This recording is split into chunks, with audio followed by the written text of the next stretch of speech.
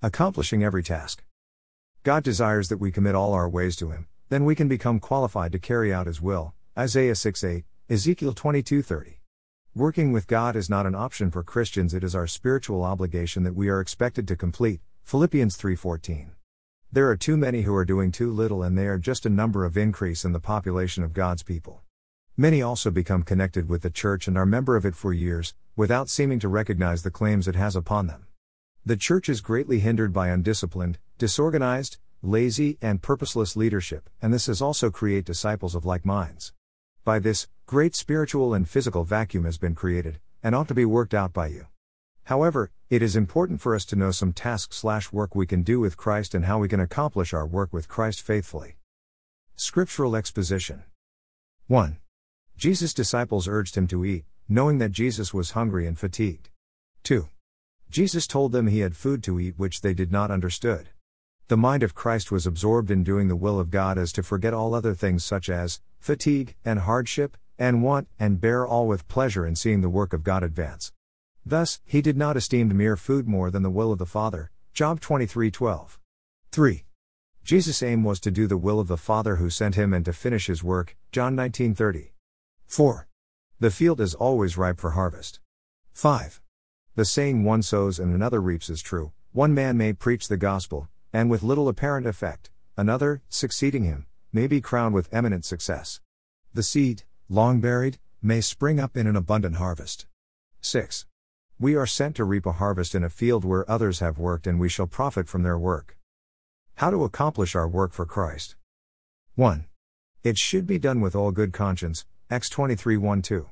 It should be passion-driven. John 2:17, Hosea 7:6, Galatians 1:13-14:3. It should be driven by obedience and humility. Phil 2:8, 1 Pet 5-5-4. Driven with fear for the Lord. Jos. 24:14-5.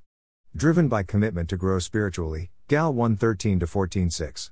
It should be done by inescapable discipline. 1 Corinthians 9:25-27:7. Driven by unconditional sacrifice and hard work. 2 Corinthians 11:23, 24-28:8. Identify obstacles and hindrances and force them out of the way. 2 Sam 10:12-9. Become anything, except sin, for all men that you might win some. 1 Corinthians 9:19-22:10.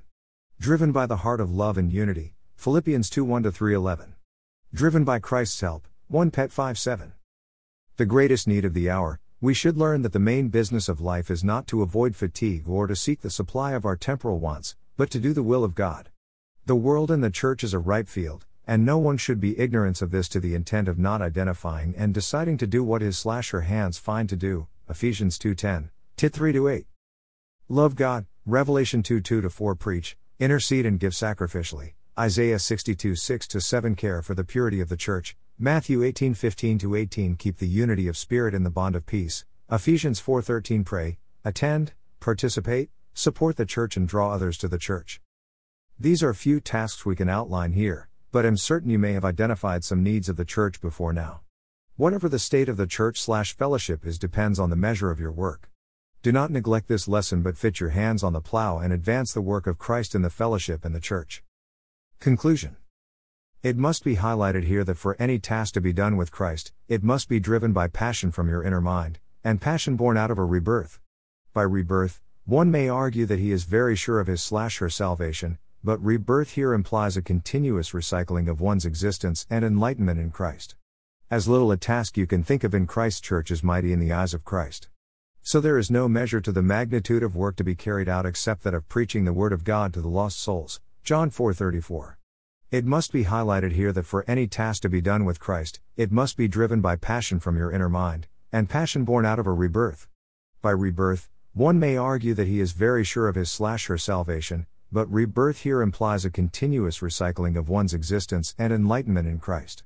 As little a task you can think of in Christ's church is mighty in the eyes of Christ. So there is no measure to the magnitude of work to be carried out except that of preaching the word of God to the lost souls. John 4:34.